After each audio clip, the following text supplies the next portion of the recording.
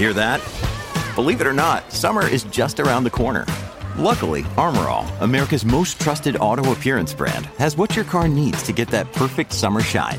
Plus, now through May 31st, we'll give you $5 for every $20 you spend on Armor All products.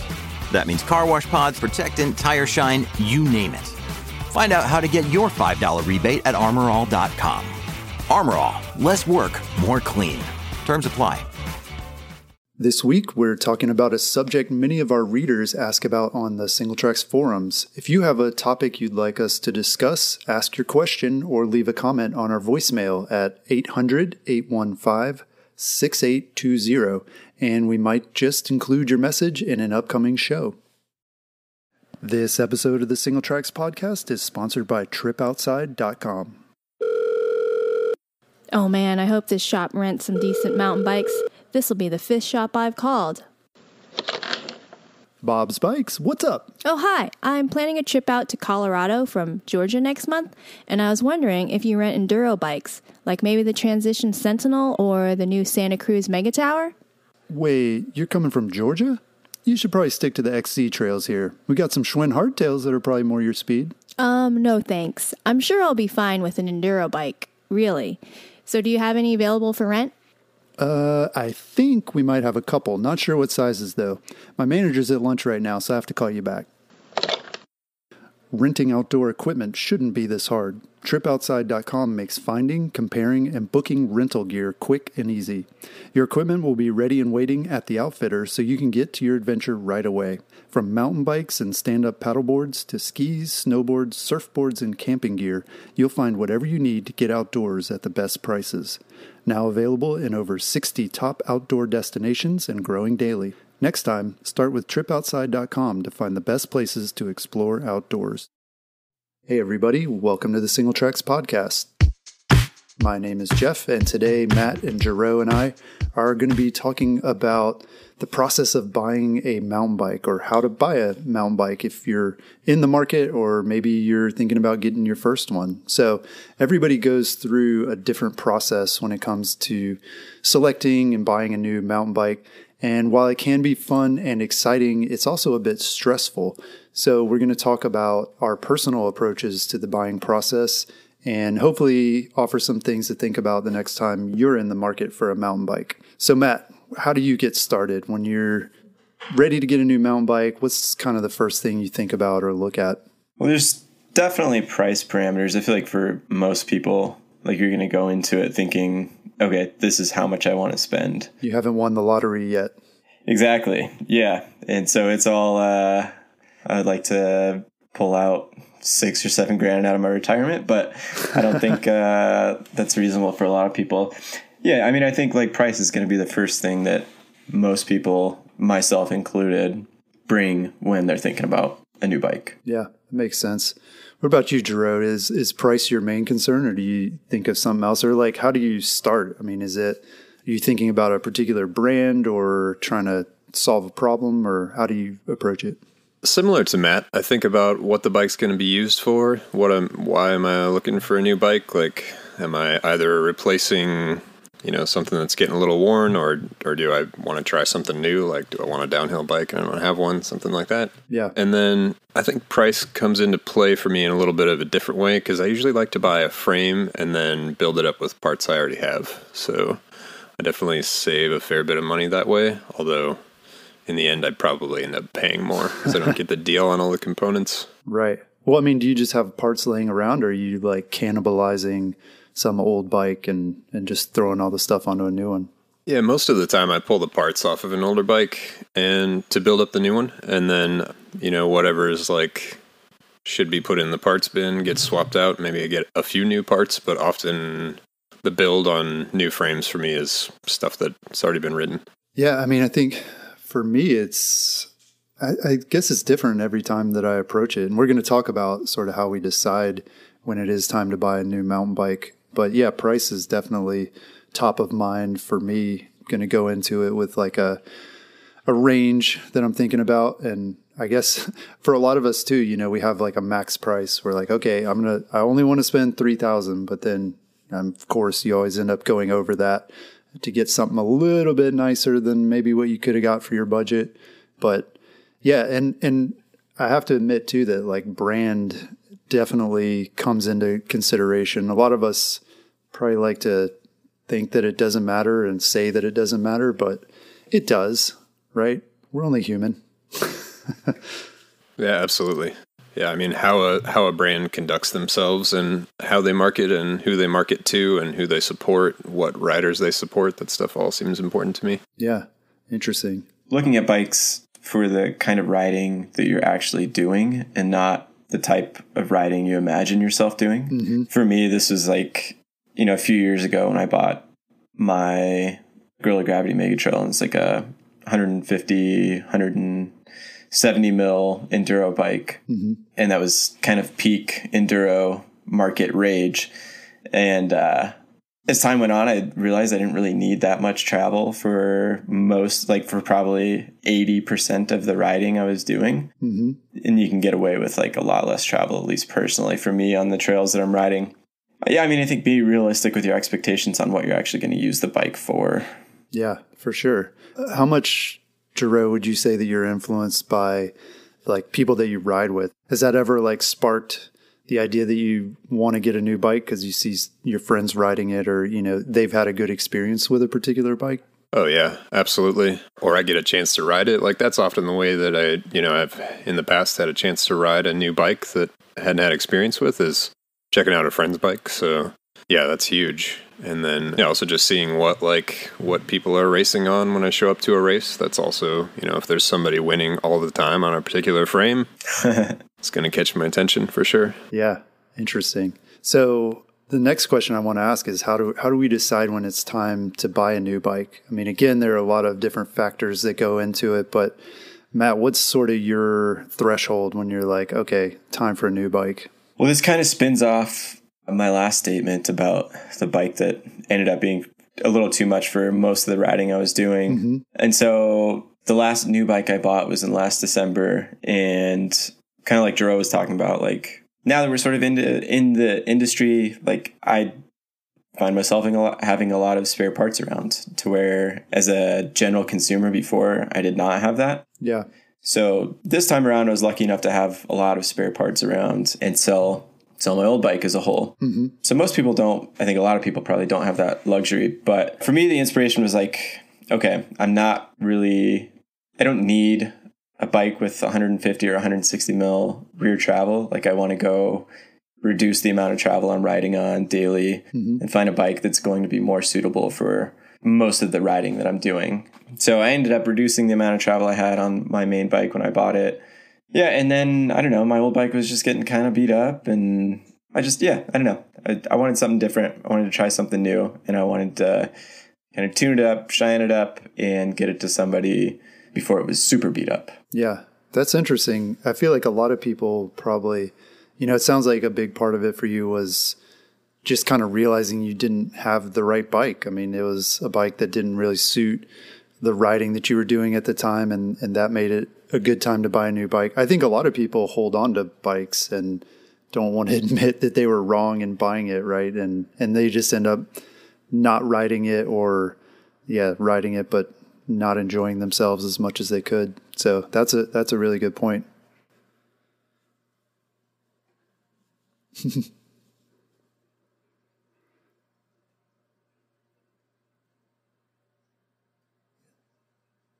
Right. Yeah, interesting. What about you, Jero? It seems like you get new bikes pretty often. What's your trigger for when it's time to buy a new one? So I typically like to try and sell bikes to friends, especially if I feel like I got a little bit of a deal on the frame, or kind of regardless. But I like to sell the bike before it's totally clapped out. And yeah, I don't want to feel like I'm selling somebody a bike that's mostly garbage. So I try and swap them out every 2 years. I definitely have some custom bikes in the basement that I really love that I probably won't ever sell. But the race bikes, and especially full suspension bikes, I try to swap out every couple of years. Also just to try the new thing, try something different. Interesting. Yeah, I guess I'm the opposite. I ride a bike until it's destroyed, until there's nothing left of it. And I mean, I guess I could say that for other stuff too. I mean, computers or phones or whatever it is too. I take pride in getting every last drop of use out of whatever it is that I have. But yeah, like you said, that's not great. I mean, I can't resell the bikes. Like by the time I'm done with them, they're worth nothing. And I'm, I got to scratch together all the money for a new bike, at once versus, at least taking some of the sticker shock out of it by selling the old one. So for some people, buying a new bike is actually an emotional decision. I've heard of plenty of people who just like walk into a shop and weren't even planning to buy a new bike, but they see like their favorite color, or they're like, oh, no way, they updated the new, Specialized Enduro. Gotta have it. Have you guys ever done that, or do you know people that are that way about bikes? I have done that with a motorcycle before. Ooh, cool. And that did not work out so well for me. but no, I don't think I've ever bought probably not a full suspension bike, like on an emotional whim. Maybe cheaper bikes like BMX or dirt jumpers or a road bike or something. Yeah, you got that dirt jumper. Bikes that I'm not really spending like many thousands of dollars on. Yeah. Well, that is an emotional purchase. That counts. Yeah. And for you, Jero, it sounds like if you saw a bike, you weren't planning on buying it, but you saw a good deal on it, you'd probably pick it up, right? Yeah, maybe if it was a good enough deal, I think. But yeah, for the most part, I guess I'm a little more systematic about it. I just use the bike that I have until it's kind of ready to sell it, or I think more often I feel like, I need more travel, or I want to try something new that's happening. That's kind of more the trigger, rather than like there's a new shiny thing that I want. Interesting. So a lot of buyers have a choice these days, buying a brand new bike versus a used bike. And I imagine most people are buying new bikes. I have no idea what the split is, but I'm curious to know, Jero, if you've had experience buying a used bike. Sounds like you sell them, but have you bought a used bike, and how did that go for you? I've definitely purchased used commuter bikes and like winter bikes, just the bike the hardtail that gets kind of thrashed all year, but I haven't purchased a used bike otherwise. I've been really fortunate in that way. I've always, scraped together just enough cash to put a new bike together. So yeah, right on. Matt, I know you've bought some bikes off Craigslist and stuff. How did that go for you? For me, it's historically worked out pretty well.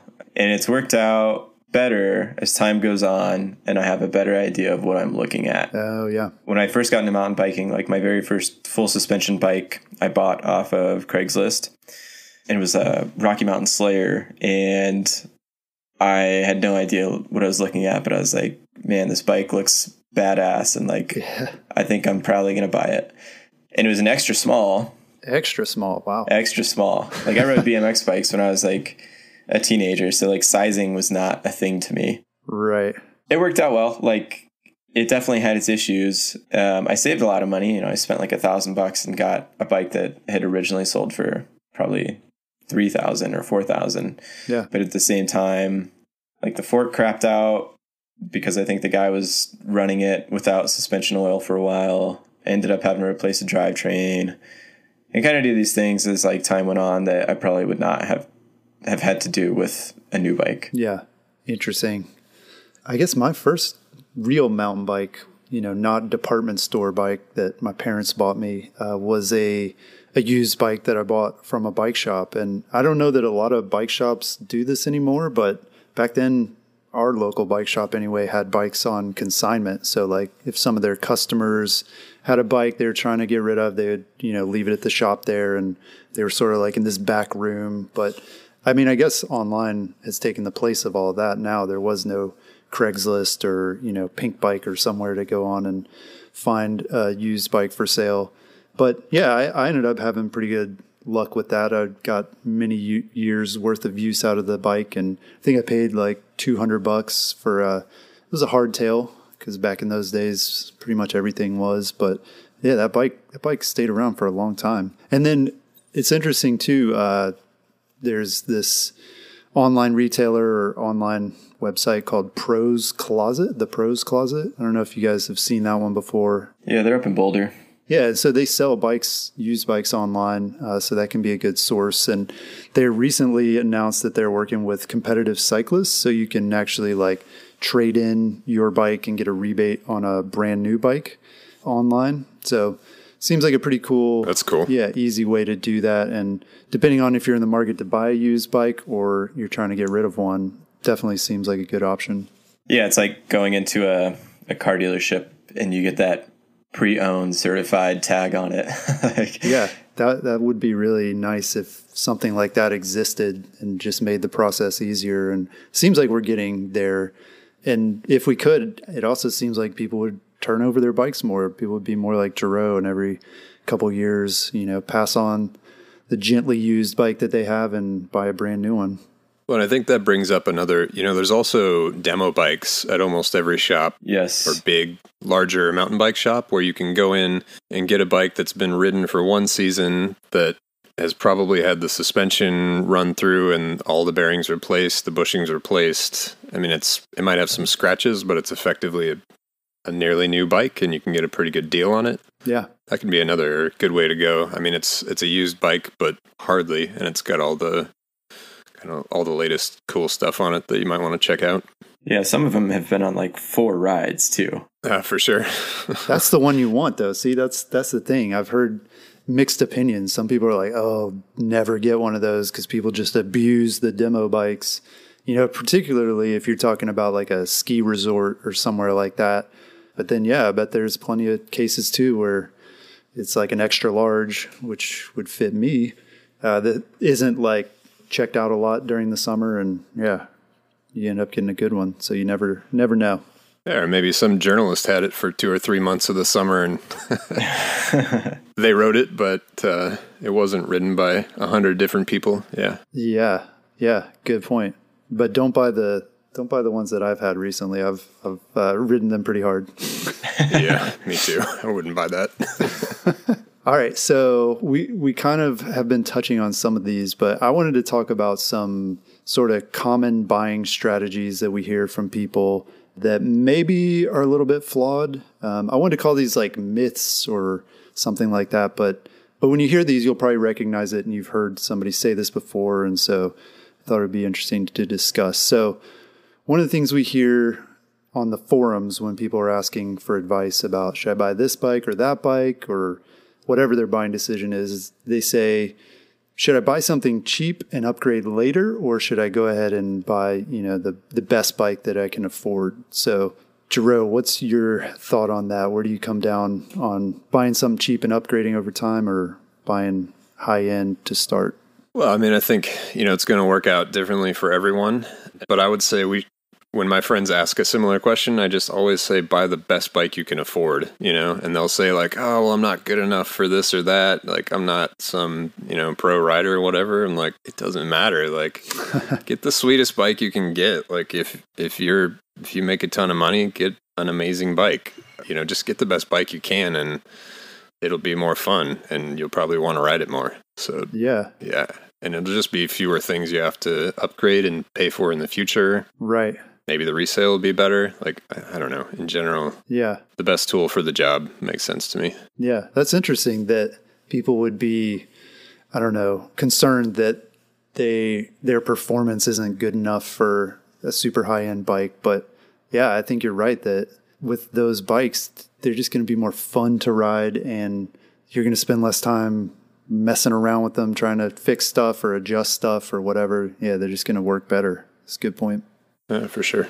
I feel like there's kind of a sentiment where, you want to earn up to this fancy bike, like start off with something, relatively cheap and then feel like you've earned riding that really expensive bike. But yeah, again, it's like, if you can't afford it, you're cheating yourself out of a better experience, really. Mm-hmm. Yeah, I remember when I was starting out, I was a young high schooler, probably into college too. And, I couldn't afford a super fancy bike. But at that time, the bike, in my mind anyway, that was like super awesome and fancy was the Klein Mantra, that weird looking bike that, just looked like it dropped in from the future. But I remember having those same thoughts. I'd see like these middle-aged guys riding around on them on the trail and just thinking like, oh man, like, he's not as fast as me, or he's not as good as me. I can't believe he's got that bike. I should have that bike. Exactly. But yeah, that's my problem. That's not his problem. Exactly. Yeah. He can just enjoy that nice bike. Exactly. Yeah. No need to feel guilty. No need to worry about what young Jeff is thinking about you. right. Totally. And maybe I'm saying that because now I'm the middle-aged guy, but that's another story. So I think, as you guys said, it just depends on where you're at and what you can afford. I think that's probably the best answer, is buy what you can afford, because for some people, it's not really a choice. I mean, they have to buy something cheap because they can't afford it. They would buy the better one if they could.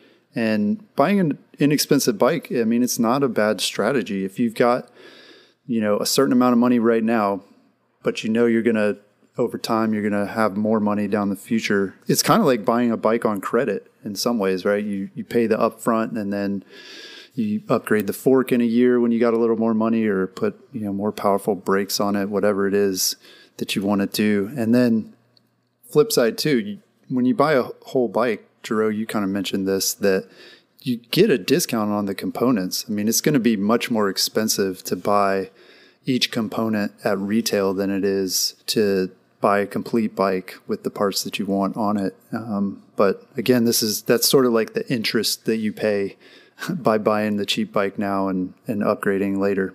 Yeah, and I think buying, like we were saying, like buying a more inexpensive bike and upgrading as time goes on allows for a really fun upgrade process too, to where your build is going to look a lot different than Johnny's off the shelf bike. Like, it's not, you don't have to just do SRAM RockShox everything or Fox Shimano everything. It's like you can play with these different brands that are not going to be on a traditional OEM spec bike and build something that you thought of that would be really unique also. Yeah, right. You get the bike that you want, because it is surprising to me that these days when you buy a new bike, you're really stuck with like 3, maybe 4 kind of build choices, and there's not a lot of customization that goes on. I mean, for some people, they're okay with like entry level suspension, but they want a really powerful brake set, or they don't need the fancy dropper post. They just need one that's going to go up and down. So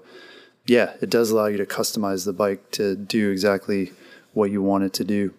For sure. And with those inexpensive bikes, I would say you can upgrade everything as long as you like the frame. Mm-hmm. The one caveat I would call out is, like, if you can find an inexpensive bike that has a dropper post so you can have fun in the process of while you're upgrading it, right? It's probably going to be the good way to go, because there are bikes out there that, like, the frame is super sweet and the components are fine. Like, they're going to do just fine for somebody who, that's the bike they can afford.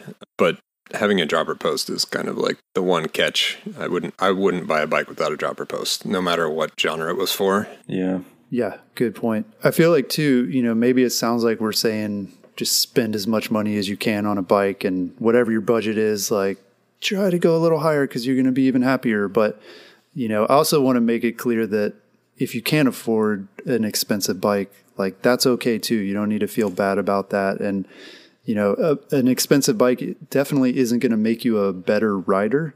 It might be a little more comfortable, or you might, I don't know, you might be a little less frustrated, but it's really not going to make you better. So don't try to use that as an excuse to, like, spend a lot of money so you're going to be faster or whatever.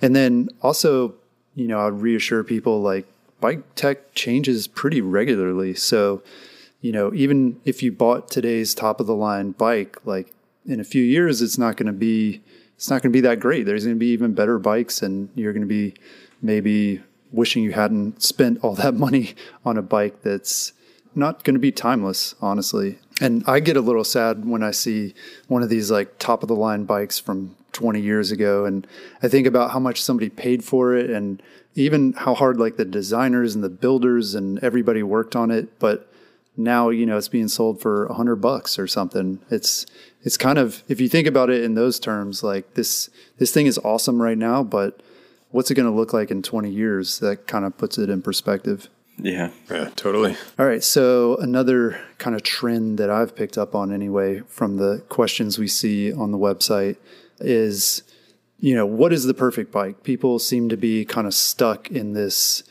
indecision limbo where they're like, I can't pull the trigger yet because I haven't found the perfect bike. Is there such a thing as a perfect bike, Jero? Oof, that's tough. Bum, bum, bum. You're talking about the Quiver Killer or just the perfect bike for right now? Which one is the perfect bike? Yeah. I mean, I feel like on a personal note, I read so much mountain bike news that I always know what bike I would buy or replace my current bike with if I had to. Like it's always already narrowed down to like one or two. How often does that change though? I mean, if you read different reviews every week, are you changing your mind or are you just confirming like, nope, this is still the best one? It's hard to say. It's a mix of variables, but it's also mixed in with the bikes that I get to test. Mm-hmm.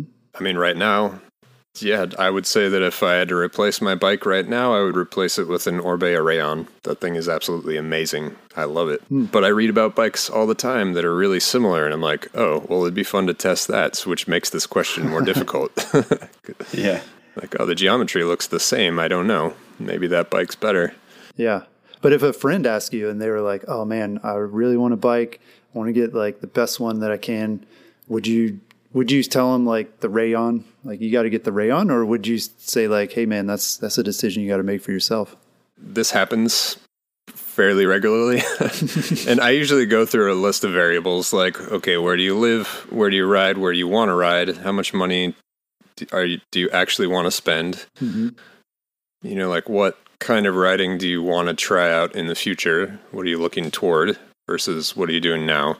Mm-hmm. And then give a sort of list of bikes. So it's not usually, for friends, it's usually not based on what I'm into so much. Because, I mean, particularly friends back in Oregon, like a bike like the Rayon would be way too much bike for most of the riding there. Yeah. What do you say to friends, Matt, when they ask you for like a recommendation, or do you think there is a perfect bike out there for people? Is it like soulmates? You believe in soulmates? Like there's one out there that's just right for you, and you got to take all the time it takes to find it. No, I don't believe in soulmates, and I don't think, like, for the same reasoning that I don't think that there's that soul bike for you either. Like, I mean, the three of us get the opportunity to ride a lot of different bikes. And so you can ride a 140 mil trail bike from one brand and ride one from a completely different brand. And I think a lot of times, like, at least my feeling is that, okay, they're both distinctly different. Mm-hmm. And it's easy to tell that they're different. They have different personalities. But in most cases, I wouldn't say that one is better than the other. Yeah. Like, everybody has great options right now. Yeah, that's a good point. Almost everyone makes a good bike, and you're going to get used to whichever bike you're riding. So, yeah, that makes it tough to choose for sure. Right. Yeah, I mean, this comes up, too, when regular readers ask or, might point out, like, man, you guys never, like, say that a bike is bad. There's never, like, a negative review where it's just like, oh, this bike just, it's terrible. It's a bad fit. Doesn't work for me at all. Because, yeah, I don't think any of us will encounter that where there's really just bikes that are good bikes and bikes that are bad bikes. I think they're all at a very similar level, and even across price points, I mean, if you're obviously like a $9,000 bike's going to ride a lot better than a $2,000 one, but if you give me a bunch of $5,000 bikes, they're all going to be pretty good in different ways, perhaps, but none of them are going to stand out where you're just like, oh, this one is much better than the rest. And I think maybe that's where people get hung up, is even if they have tried a number of different bikes, it's hard to tell. It's hard to say, like, this one's better than that one. And I know Dominic did a video for us a while back about his buying process when he bought a new bike recently. And man, he shared this spreadsheet that he had made of like all the bikes he was considering. He must have had like, I don't know, 24 or more bikes on there. And I don't even know how many columns. I think he was to the double letter columns out to the right. It was impressive. Yeah. And man, it's so hard and it is frustrating. And it's like, once you get all that information, it really is hard to make a decision. So I don't know what the answer is, if it is like go with your gut or what, but it's a real problem. And eventually you got to make a decision. Yeah, I think we've all known people who have sat on it just for like months. You're like, oh, should I get this one or should I get that one?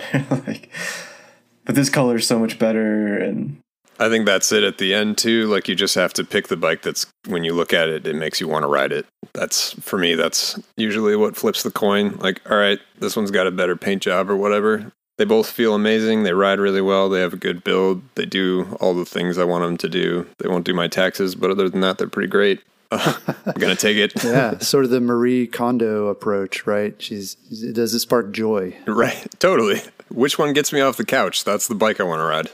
Yeah, good point. Yeah, and at the same time, again, I mean, there's two sides to every one of these coins, and that's why it is a debate or a myth or whatever you want to call it. You know, on the other hand, patience can be rewarded too. I mean, you don't want to jump right in and buy the first bike that you see or that you try because stuff's always changing. New bikes come out every year, every month, really. I mean, there isn't like a defined product cycle anymore. So yeah, even a bike you buy today, in a month, there's going to be something that's a little bit newer. So patience can be rewarded if you kind of wait and you find the right bike at the right price. That can work for you as well. So I talked a little at the beginning about brand loyalty. How does that play into your decision? A lot of people would argue you shouldn't even consider that. A lot of people on the internet like to argue that, you know, that that the brand doesn't matter. I just buy it because it's the best bike. It's got the best specs or it's the best value for the money. Matt, how do you look at brands when you're shopping for a new bike? it's definitely huge. And like we were saying in the beginning, like it's branding plays a huge role. I mean, if you look at Richie Beard has helped Yeti sell a lot of bikes. Like, there's no doubt. Like, people want to buy a bike that he's riding, and you know, or you take Santa Cruz, and it's like, oh man, like Loris Bergier and Greg Minar, like they're beasts. Like, maybe I can ride like them. You know, the brand loyalty piece is a little bit different, and I feel like a lot of that has to come down to customer service. And you know, if a buying experience, or if you dealt directly with the brand at some point while you own the bike, and you got a really good experience out of it, and that can definitely play in the long term of returning customers. Yeah. What about you, Jero? How do you look at brands? Well, it's not, I wouldn't say it's brand loyalty. The only time I've purchased two bikes from the same brand was when they were handmade by a friend. But I do think about where brands put their money. I feel like racing, whether you are racing or not, is the thing that pushes innovation in our sport the most. Mm-hmm. And so between racing and supporting youth athletes and brands that are trying to diversify the sport, or putting money into trails, those are the brands that I'm more interested in supporting. So for example, my current bike, the company supports 5 young athletes here in Italy. And that was really the kicker to make me want to buy the bike. Like, the bike was sweet. It's really great. And I would definitely buy it again. But the reason I bought it over the other bikes at the same price or less is because they were putting a lot of money into these kids' racing careers. Yeah, that's interesting. Yeah, and I mean, people make those kind of decisions all the time, trying to buy locally or supporting a particular company, or, you know, in some cases it is that you align with sort of the ethos of the brand, whether that be racing or partying or whatever the brand is kind of putting out there. I know I bought a bike purely based on the color in the past. So yeah, I mean, there's definitely dumber reasons to buy a bike. And like you said, Matt, the brand kind of exists to reassure you that you're going to be taken care of after the purchase. I mean, if bikes didn't have brands, or we were all buying them direct from China, who would stand up for you? Who would service the bike, or who would take care of you if there's a warranty issue? The brand is really kind of there so that you have somebody to trust. So I think the brand is definitely important. Yeah, for sure. So since we're all in the industry and obviously read a lot and tend to know a number of things about bikes, and even today consumers are kind of in the same boat. I mean, all the information is available online about different bikes and brands. So once you have these like really specific requirements and ideas about what your next bike is going to be, a lot of people start thinking about going custom, full custom or boutique with their bike. Have Jero, have you ever purchased a custom bike or considered it?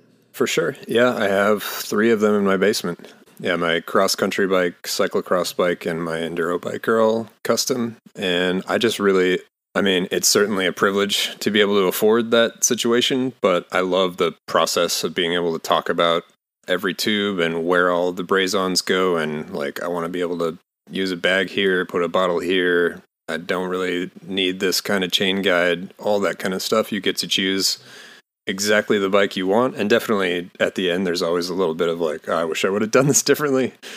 But it's a really cool process. And in my experience, I've ended up with some amazing bikes those bikes I probably won't ever sell because they're fantastic and they're special. And getting to know the person that built the bike with their hands is pretty cool.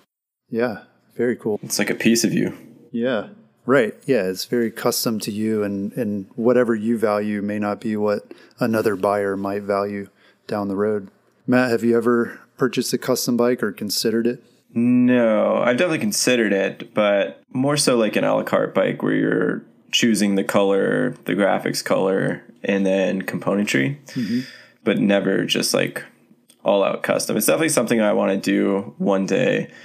And it's something that like most boutique builders, like you're going to pay a lot more for, and that's for good reason. But like they'll take the time to measure you and, adjust the tube measurements to fit your body. So, maybe choosing your own paint color also.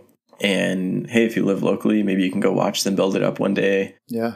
It's definitely something like, I don't know, I would want to do it with like a hardtail or gravel bike or something rigid, probably not like a full suspension, but yeah, it's on the board for someday.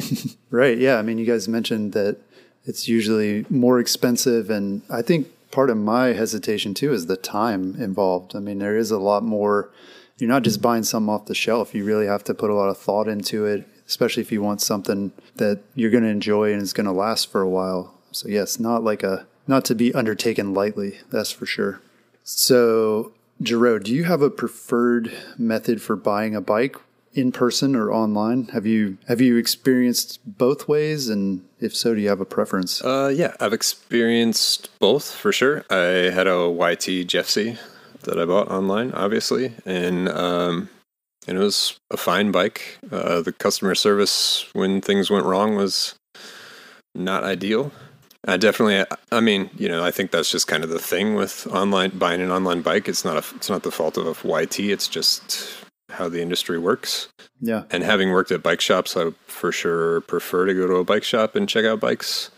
That said, I've only purchased one bike that I'd ridden before, and I think part of that's like having custom bikes. Wow. So usually I just bring in whatever bike I'm riding and say, okay, here's the measurements. This is what I'd like to be different, and then go from there. Mm-hmm. Or my current enduro bike, I went and rode one of the bikes of the guy that built it, Tommaso Enchilati, and I really loved his bike. I just wanted slightly shorter chainstays and a couple other small changes, and he made those changes for my bike, and that was it. So I sort of had ridden the bike before. So it was a bit of a mix. Yeah. Interesting. Matt, what do you think? You prefer to buy in person or online? I've done both now. So my last bike I ordered online, had never ridden it. And I think brands have done a really good job at like reinforcing trust in buying a bike online. Like you can feel confident about going to, ytindustries.com or canyon.com and clicking order and knowing that you're going to get something that is really quality. But I mean, yeah, it's like it always helps to try something before you buy it. Like the last bike I bought was a Banshee, and I love it. But had I ridden it before, like I probably would have sized up one, just because it feels a little bit short on me. Yeah, it seems like companies have really made the logistics of buying online a lot easier now. I mean, you have free shipping in some cases. They'll have 30-day returns, so you can try it out at home and send it back if it doesn't fit or for whatever reason. But yeah, I still really prefer to try out a bike, and there are a lot of opportunities to do that these days. I mean, we get probably more opportunities than most folks to get out and demo bikes at different events. But a lot of these brands too, they work with your local bike shop, and you can go to Outer Bike and all these places to try out a bike and get comfortable with it before buying online. So in the old days, you would have to go into the shop, but now there are options for buying online. And even the bikes that I have purchased in person, a lot of times, I would get like a parking lot ride in, and that doesn't tell you a lot, No way. You've kind of already made up your mind before you go into the shop that you want to get it. We did a survey recently asking people how they buy their bikes, whether it's online or at their local bike shop. And a little over half of people said they bought their current bike at a bike shop. But then that seems to be changing. That ratio flips to less than half are planning to buy their next bike online. Still close to 50-50, but people are getting more comfortable with the idea, it seems. And I was interested to see that 35% of people plan to buy their next bike totally online. So that's, a bike from a brand like Canyon or YT where, there's no interaction with a local bike shop or anything. They're just going on the website and clicking. And then there's this small segment too, a lot of the bigger brands with more established retailers like Trek and Specialized and Giant have on their website where you can order the bike and then it gets shipped to your bike shop and you go pick it up there. But only 4% of Singletracks readers anyway said that they plan to take advantage of that. So yeah, it seems like people are definitely divided. And then there's also, you can buy bikes at big box retailers, like REI or Dick's or heaven forbid Walmart. But, based on our survey results, not many people do this, but what's really interesting, 3% of people said they bought their current bike at a big box retailer, but then only 1% of them plan to do that for their next bike. And so it's a big drop off. If there were 30 people who bought a bike at a big box retailer, only 10 of them are going to do that next time, probably because they didn't have a good experience. Yeah. I think it is really interesting to sort of watch that shift and see how many people are actually planning to buy their next bike online. Like that's a huge chunk of the market, like 35%. And then maybe over the next few years, it's going to be 40, 45, 50. Like that's a really big change in the market. Yeah. And one of the things that I think that can help people get comfortable with this idea is really understanding geometry charts. And I know there was some debate about this. One of the other mountain bike publications published an article, maybe it was an opinion piece, I don't know, but about how geometry charts are worthless and, not helpful to the average consumer. But, it really is. If you're buying a bike online, that's your best bet at really understanding the bike's fit and how it's going to work for you. And Jerome, you kind of alluded to this with, how you approach a custom build, but it's important to look at whatever bike you're riding now and understand its geometry and then sort of compare that to the bike that you want to buy. So again, fit, but also performance. If you'd like it to be a little bit better at descending, then you're going to be wanting to look at bikes with a slacker head tube angle. And geometry charts are really the most objective way you can compare bikes, honestly. And again, it's a hassle and not everybody gets it. And it takes a lot of time to sort of wrap your head around it. But in my opinion, there's really not a better way to do it. What's your thought on that, Jerome? Do you think geometry charts are useful, or are they just going to confuse people? I think they're fantastic. They're kind of our tool to work through a lot of really impressive marketing. Everybody's got maybe not everyone, but most brands have a marketing team that's as good as their bikes, and they're going to convince you that they've got the best bike for you, and no matter who you are and how you ride. But looking at, like you said, looking at the geometry of the bike you're riding, maybe try a friend's bike that has a little different geometry and figure out what you like. If your friend's bike's a little shorter reach and that was more fun, maybe you want something like that. Just looking at those variables and trying to see, it is complex and all of it does affect the suspension, and there are a lot of other variables, but I feel like, most consumers we're smart people. Like we can figure this stuff out with some geometry tables and some reading. It's doable. Yeah, would that have saved you, Matt, if you had studied the geometry tables a little more closely for your Banshee? Is that the Banshee that you might have gone up a bigger size? Yeah, probably. It's funny because the reach is like the same as the last medium that I had. And so before I owned a Gorilla Gravity, I had 430 millimeters of reach. That was a size small, but that brand notoriously like sizes up. So like, I mean, you're usually buying a size under because it fits like a small fit, like a medium.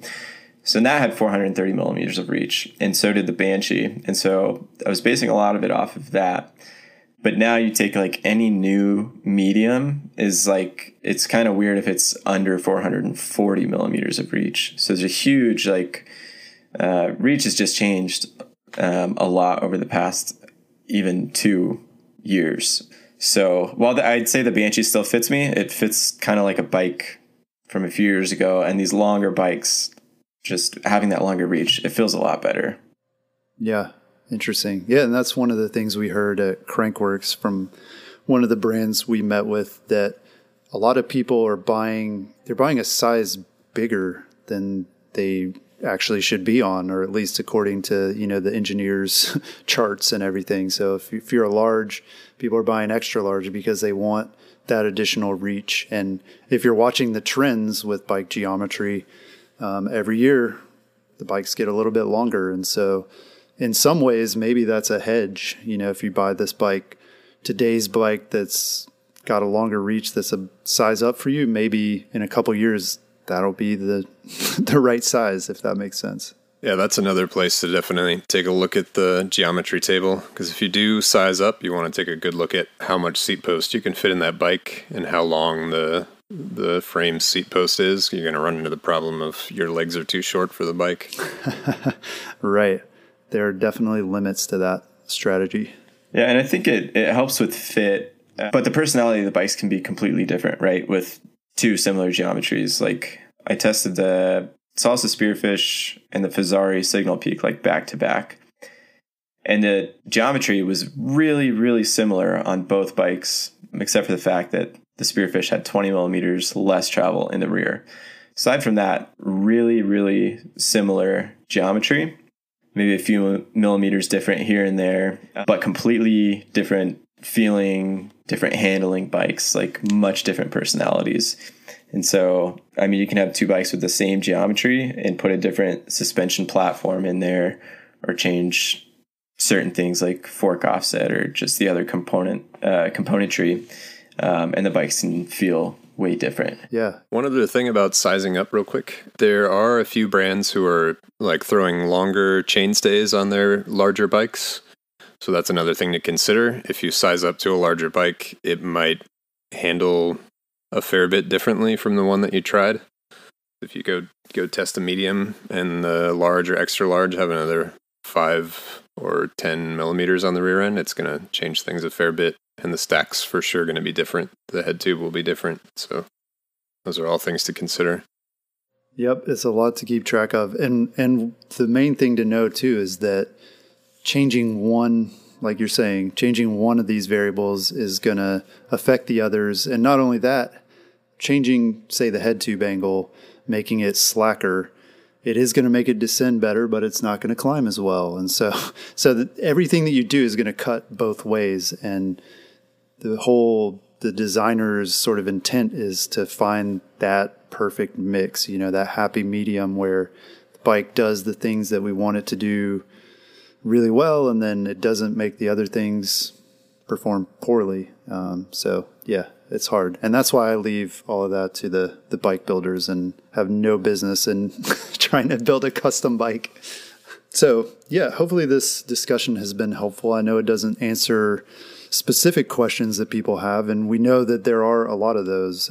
We see them on the Singletracks forums all the time, and feel free to post your question. If you've got a couple of bikes that you're torn between or you're trying to get started, there are plenty of our readers who are on there that are able to help and maybe have experience with similar bikes. So be sure to check on there and ask your question. And then also, if you have a more general question that you'd like for us to discuss on the podcast. We'd love to hear from you. Again, you can leave us a voicemail at 800-815-6820, and we'll definitely listen to it. And if it's something that we're able to include in a show, we'd love to include that.